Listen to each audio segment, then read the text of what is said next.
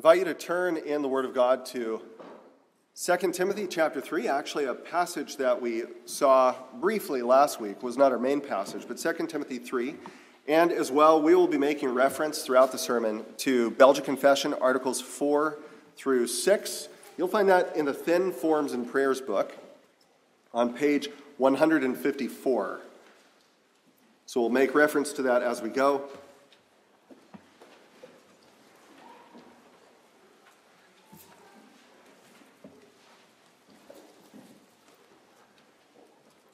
Last week we began to consider the Reformed doctrine of Scripture. And when we say that, we're not saying that because the Reformed is an alternative to the Christian doctrine of Scripture, but within the Reformed tradition we have a way of expressing things. And this is what we believe the Bible teaches. That's why we have put it into a confessional document. The Belgic Confession is not meant to add any doctrine to the Bible, but to summarize what the Bible teaches in a way that people would be willing to say, yeah, I would die for that. That's the context of the confession being written. The man who was the primary author of the Belgic Confession was himself martyred, Guido de Brès, in 1561. And in putting our beliefs into a document like the Belgic Confession, that's where we're saying, look, I don't want to die for just anything, so let's be in agreement. What matters the absolute most? What is clear in the Bible? And what could be more important than our beliefs about the Scripture? And so a significant number of the articles of our Belgic Confession are given to that doctrine in particular, more than quite a few other doctrines that you might expect more length of time. Now, last week I mentioned the meaning of the word Scripture, and I'll state it again here. The word Scripture basically refers to writings that are understood to have religious or spiritual authority, that in some way stand to make a declaration over our lives, over our decisions, over our beliefs. That's what Scripture gets at. But then even saying that, that leads to other questions, such as how extensive is the authority of Scripture? Just how much say does it have? Is it advice? Is it just meant to inspire a godly life, but we have a certain amount of leeway in what that looks like? And then if we grant, as our confessions assert, that the Scriptures have final authority over everything they address, then we need to be very clear which books are Scripture and how do we know that? And maybe that's a question you've had. You have a Bible now, you've appreciated it, but you've wondered, why these books and not other books? And so these are some of the questions that we need to look at tonight. And we'll begin with a reading from 2 Timothy 3, beginning at verse 14. Paul, the apostle, is writing to a young pastor and urging him to continue, not only in the faith, but in the way that he relates to the Scriptures. See what it says here in chapter 3, verse 14 and following. But as for you, continue in what you have learned and have firmly believed, knowing from whom you learned it, and how from childhood you have been acquainted with the sacred writings, which are able to make you wise for salvation through faith in Christ Jesus. All Scripture is breathed out by God and profitable for teaching, for reproof, for correction, and for training in righteousness, that the man of God may be complete, equipped for every good work. I charge you in the presence of God and of Christ, who is to judge the living and the dead, and by his appearing in his kingdom, preach the word. Be ready in season and out of season. Reprove, rebuke, exhort with complete patience and teaching. For the time is coming when people will not endure sound teaching, but having itching ears, they will accumulate for themselves teachers to suit their own passions, and will turn away from listening to the truth and wander off into myths.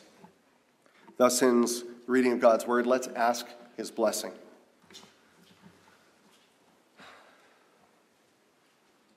Our Lord God, we pray that this evening your Spirit would bear witness with the word, that you would shield us from misunderstanding or from error, that you would guide us not only into a right apprehension, a right knowledge of the facts, but that you would inflame us with the desire to submit to your word and to honor it as your very voice committed to us.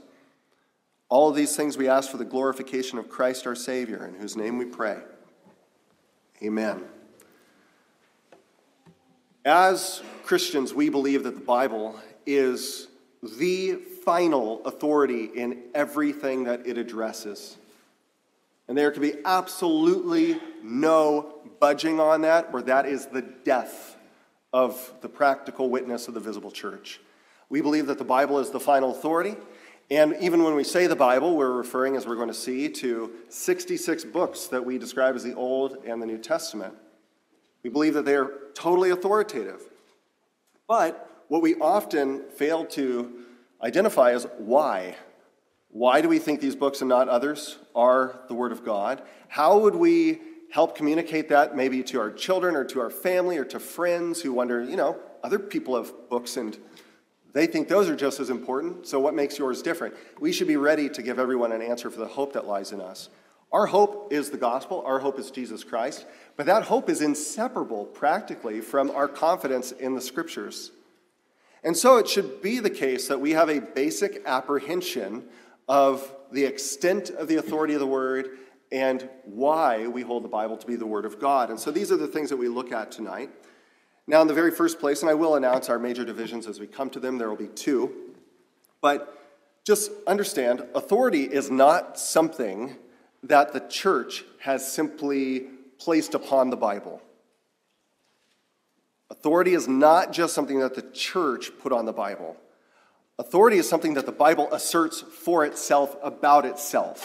The Bible claims it's authoritative whether or not the visible people of God were to acknowledge it. And that's very important. The Bible claims its own authority. Now, how much authority does the Bible claim over our lives?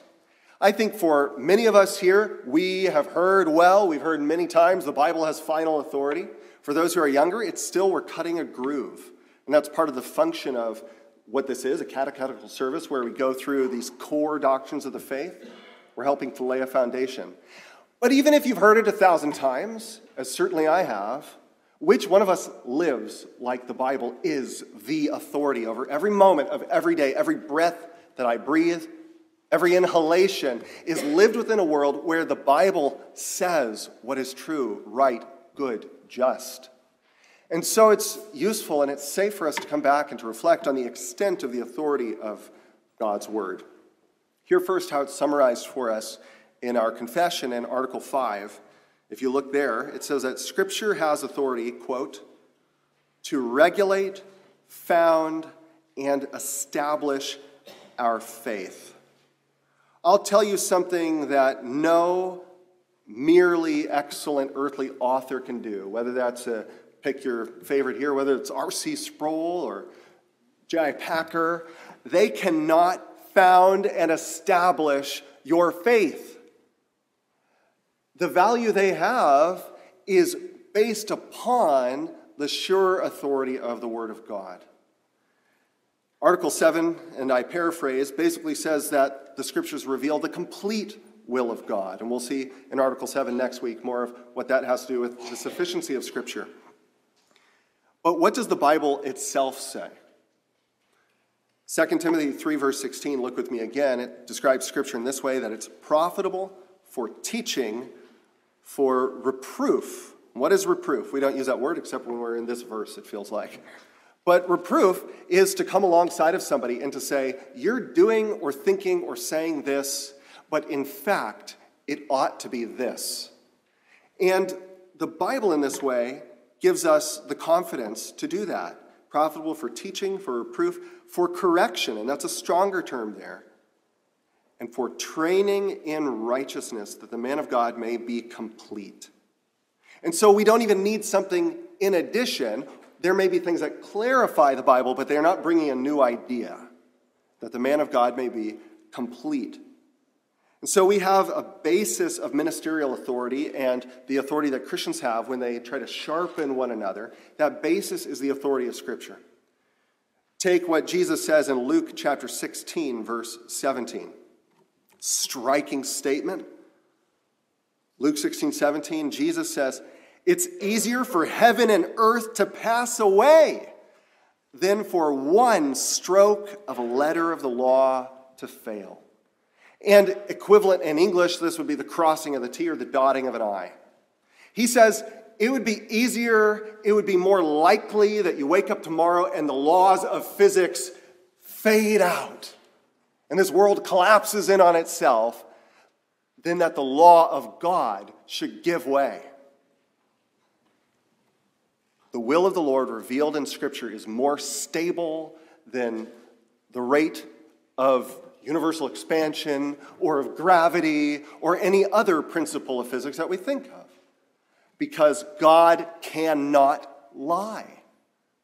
And so the authority is extensive, unbreakable. Matthew chapter 5, verse 17, Jesus says, "Whoever then annuls or tries to overthrow one of the least of these commandments and teaches others to do the same shall be called least in the kingdom of heaven. But whoever keeps and teaches them, he shall be called great in the kingdom of heaven."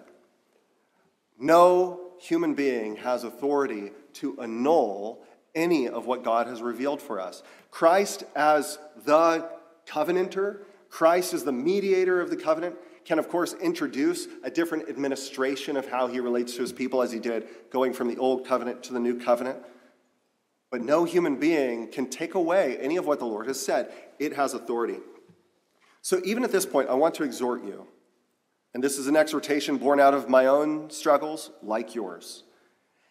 We must be vigilant to resist the temptation that lives with us every day to set up in our hearts and in our minds a kind of court of appeals where the word says this, but then we say, objection, maybe, can we give some ground here? Can we cut a corner around that? Or maybe I know that's right, but I want to believe that I can still do this and maintain my fellowship with God, can still have my Christian identity.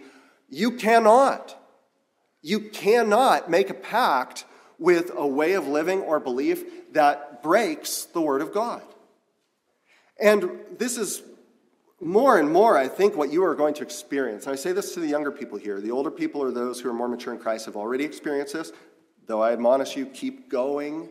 You are going to discover that so much of what Christian life actually is and sanctification actually is not some enormous temptation that came out of nowhere, but it's the day after day grind of resisting the temptation to take what seems mundane and say, in this area, I'm going to create a zone that the Word doesn't shine light into. I'm going to have this aspect of my life for myself. And every day then having to, and of course you're going to struggle and you're going to fail, but that means every day saying, yeah, you're right, I did fail. I come back to the Word, it has authority. It's not friendly advice. It's not. You will be judged by it. I don't need popularity and you don't need commendation from others at the end of the day. Each one of us will give account for exactly one soul. You will stand before the living God. And you're not like so many people in the world who have never even heard the Bible, have the Bible in their language. You have it, and you'll be judged by it.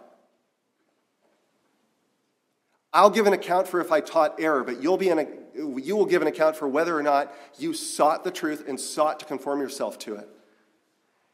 And so don't let authority just be this doctrinal point. It's doctrine because it matters very, very much. Now, given the extent of the authority of Scripture, isn't it very, very important to be confident which writings are Scripture? And how do we know? If you look with me at Belgic Confession, Article 4, notice what it says.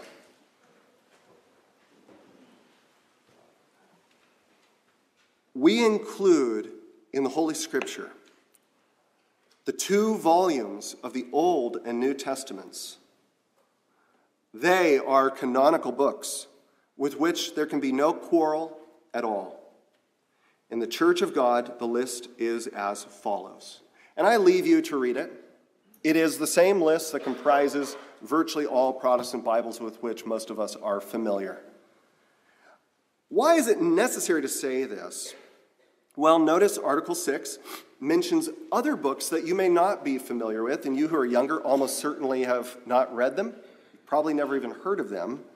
but it mentions other books that we call Apocrypha.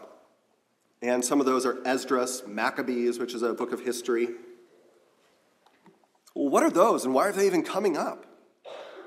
Those are a set of books that were written after the time of the Babylonian exile of the Jews into Babylon, but before the coming of Jesus.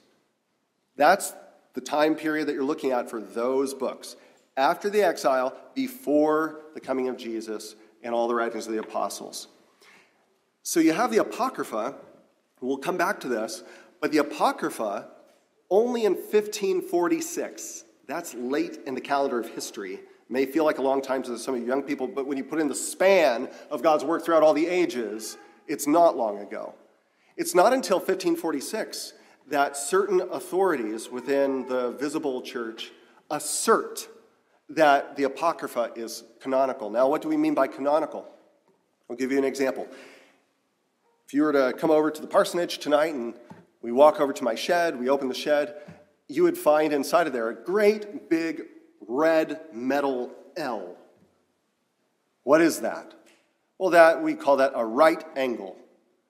This big metal L that we have so that as we're building things, you can check whether or not the angles come appropriately together. Maybe you're building a table, and we are fallible, and wood comes in weird shapes when you buy it from a big box store, and you got to make sure things actually come together. And so you take that big metal L, which has been carefully designed and checked with quality control to make sure it has a good 90-degree angle, and you put that up against the object, and you check, and maybe there's a gap. That L is functioning in that moment as canon. The Greek term kanon simply means a gauge or a tool by which you would measure the accuracy of something else. It's a kind of gauge, an authority for checking whether other things are in spec. The scriptures are our canon. They are the standard that we hold up against our lives, our beliefs, our choices, and that of the world around us, and that's how we decide whether or not something is acceptable. Now, that raises the question then, why do Protestant Christians regard some writings as canonical, but not other writings? And this brings us to our second and final major division here, as we need to just look at our doctrine of canonicity. Our doctrine of canonicity. And I want to acknowledge right now the difficulty that this poses. There is no way in 10 or 12 minutes that I can satisfy every conceivable question that you might have about how canonicity developed over time. How did the church actually end up with the books that it has? But I do want to be very clear with you. If what I say doesn't satisfy you, this is not a subject that has not been dealt with extensively and well. And if you'd like recommendations of particular books, in fact, I'll make a plan to post them to the church website. One, B.B. Warfield, his book, Inspiration and Authority of Scripture, totally stands the test of time. There are also some newer ones that I can post as well that will walk you through, both theologically and historically, why we affirm certain books as canonical. What we're going to do is do a flyover in terms of our biblical principles and how we understand the Bible to be what it is. Let's deal first theologically. And in terms of theology, let's deal with a first principle. A first principle is something without which you can't even make sense of the situation. You got to have this first. One of our first principles as Christians is that the church did not inspire the Word of God. The church did not inspire the Word of God. Who, I don't actually mean for you to shout out here, but you children in your hearts, you have an opportunity here to answer. Who inspired the Word of God? God did. It is breathed out by God, as it says in verse 16. All Scripture is breathed out by God. The church did not inspire the Word. And what does that mean? It sounds so simple. Is there ever a time when God speaks and it's not authoritative? The moment God spoke, the moment that his revealed will was committed to writing, it had authority. It didn't need the church to come along and confer authority on it. The Scriptures have authority, and the role of the church is to receive and to acknowledge the authority of the Word. But the church never did confer authority on the Bible. There was never a time when the church could legitimately say, well, we read through them and we picked this one and that one, and from now on, those are the ones that have authority. So how did it then happen if the Bible has its own authority? And by the way, again, look at 2 Timothy 3, verse 16. All Scripture is breathed out by God and profitable for teaching, etc. I believe you could functionally insert in there the idea, thus. Breathed out by God, and thus profitable. God's word does not return void. It has its power automatically. It's described elsewhere, Ephesians 6:17, as the sword of the Spirit, which is the word of God. Can you imagine if, you had a Roman soldier and he's got his gladius, his sword, and he pulls it out, but it only becomes a sword when he says, it's a sword. It's absurd. The thing is sharp and real. It just is, objectively. And the Scriptures have an authority that do not depend on whether the person you're talking to acknowledges it. You use the word like a sword. You don't wait till they acknowledge to you that maybe the Bible's true. It is true. And God works through it. He doesn't depend on others to acknowledge it. He brings them to their knees through it. And so we don't try to give it its authority, we acknowledge it. Now, what did that look like historically? On the one hand, from Moses to the time of the apostles, the Holy Spirit was periodically guiding and working in different prophets and apostles to write the books that we have. So it didn't all come out at once. It spread out over a long period of time. More than 40 authors who are in different socioeconomic categories. You have fishermen, you've got kings, and they're writing totally different genres of literature. We have letters like the epistles. We have psalms that are basically poetry. We have historical books. We have incredibly beautifully described portions of prophecy that we struggle to make sense of at times. And yet there's one Spirit inspiring all of that. Meanwhile, the same Holy Spirit is at work to guide his people to recognize, to perceive the power of his word and its authenticity. And so it's not as if the Holy Spirit only worked in them, but then we're on our own. The Holy Spirit is at work in the people of God to recognize the word. Now, how did they recognize it?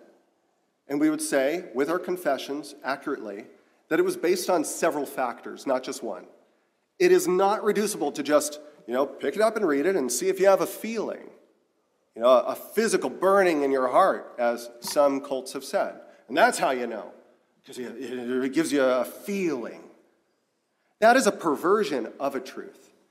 And the truth is this, in the first place, that we know that the Bible is the Word of God because of the self-attesting work of the Holy Spirit as God's people read it. Not merely individually, but as a people spread throughout the nations.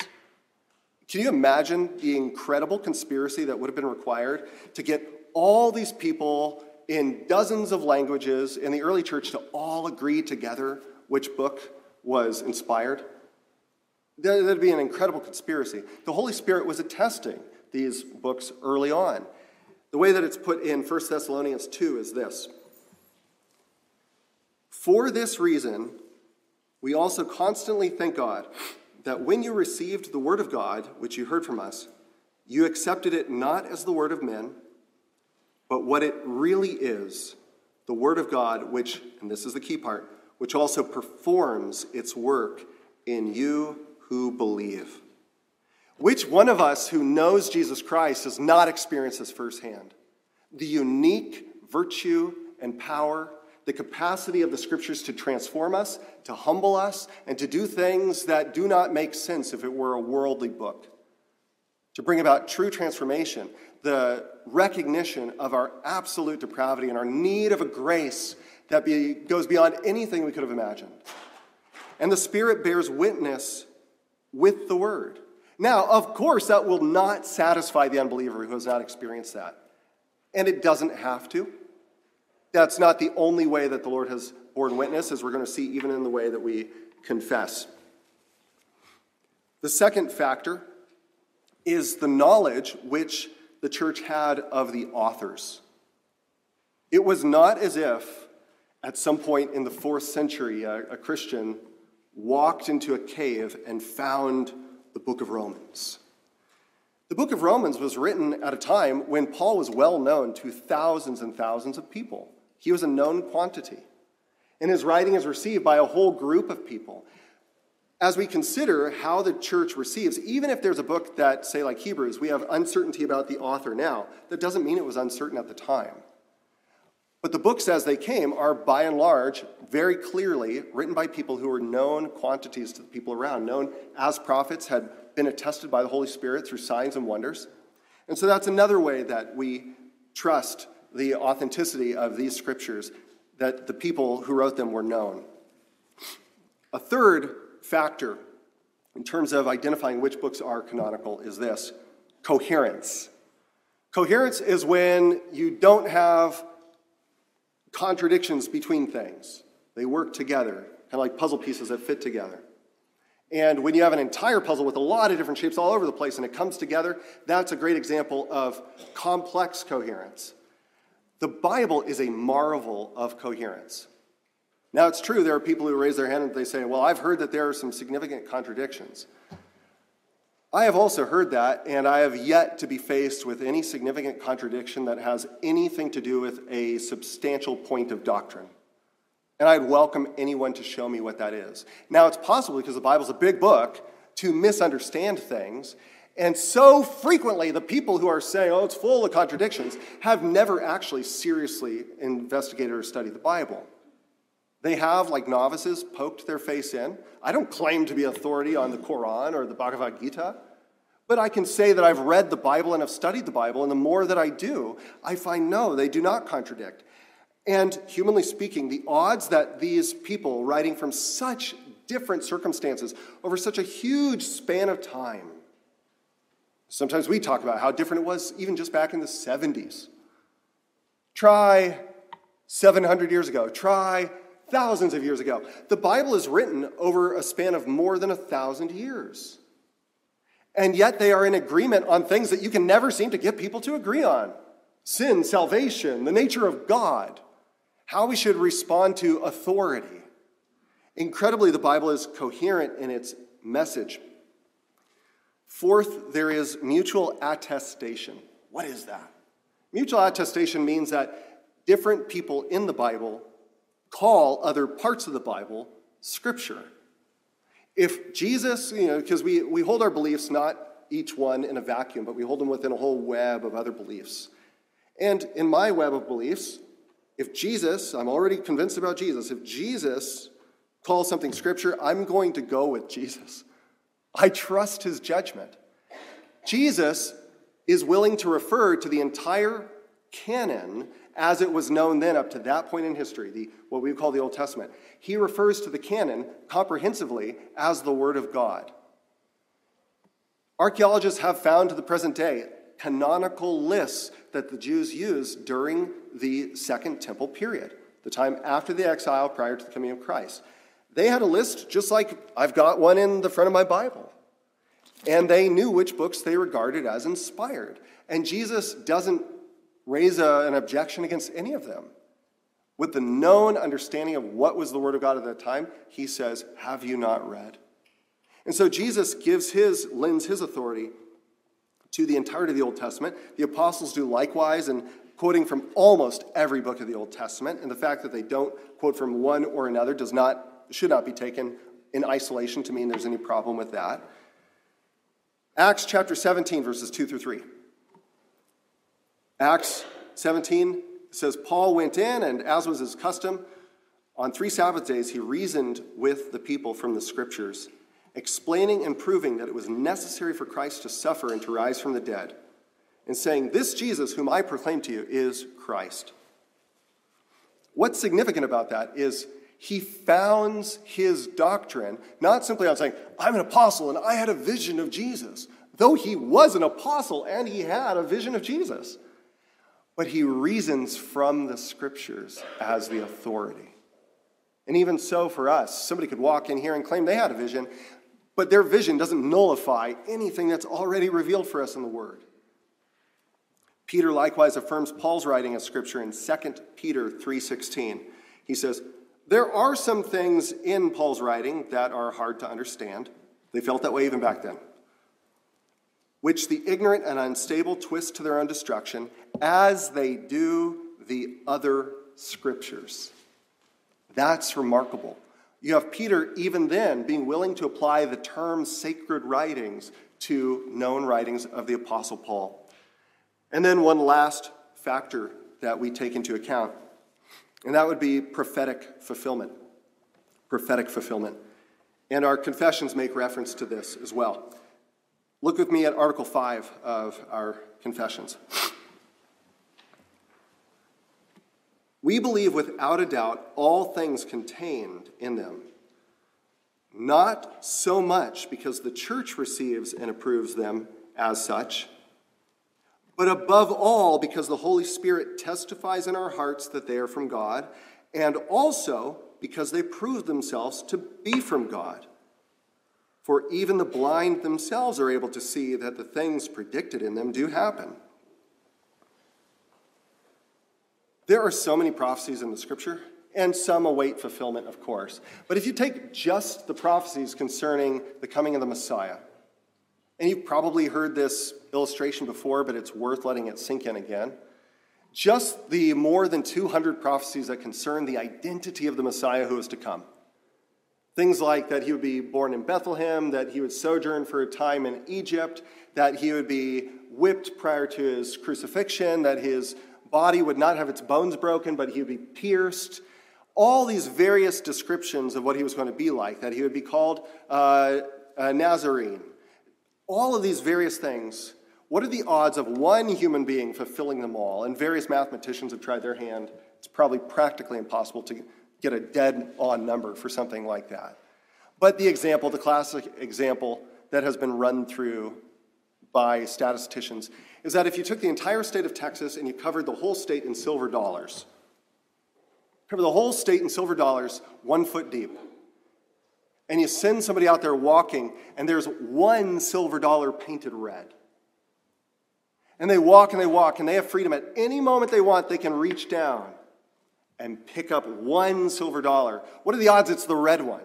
Mathematically, that is comparable to what are the odds that there would be this one person at just the right time who fulfills all these things. And that's not by accident. God orchestrates history in such a way that those who are seeking the truth can be confident. The Lord wants his people to have every confidence in his word. The books of the Old and New Testament do these things for us in these 5 different ways. So briefly, why not the Apocrypha? Again, I mentioned to you, those are books that were written in between the time of the Babylonian exile and the coming of Jesus. And why does the Roman Catholic Church incorporate those into what they regard as the Bible? And it's worth knowing this because we interact with Roman Catholics. We love Roman Catholic people. We want them to come to a greater knowledge of the truth. Why don't we acknowledge those as Apocrypha?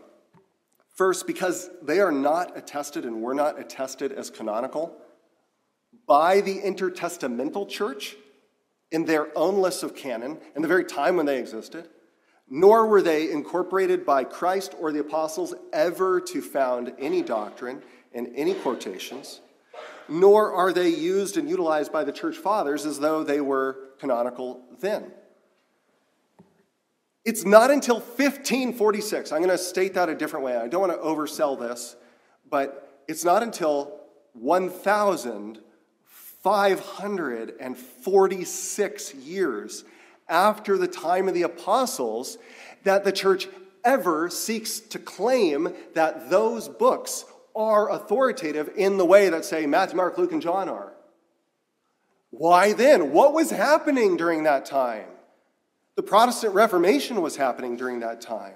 And there had been these false ideas that did accrue and creep in, especially after about 1000 AD. And it was found that the apocryphal books in particular could lend themselves to certain ideas like prayer to the saints, or the idea of purgatory, that you have to suffer for some of your sins before you go to heaven.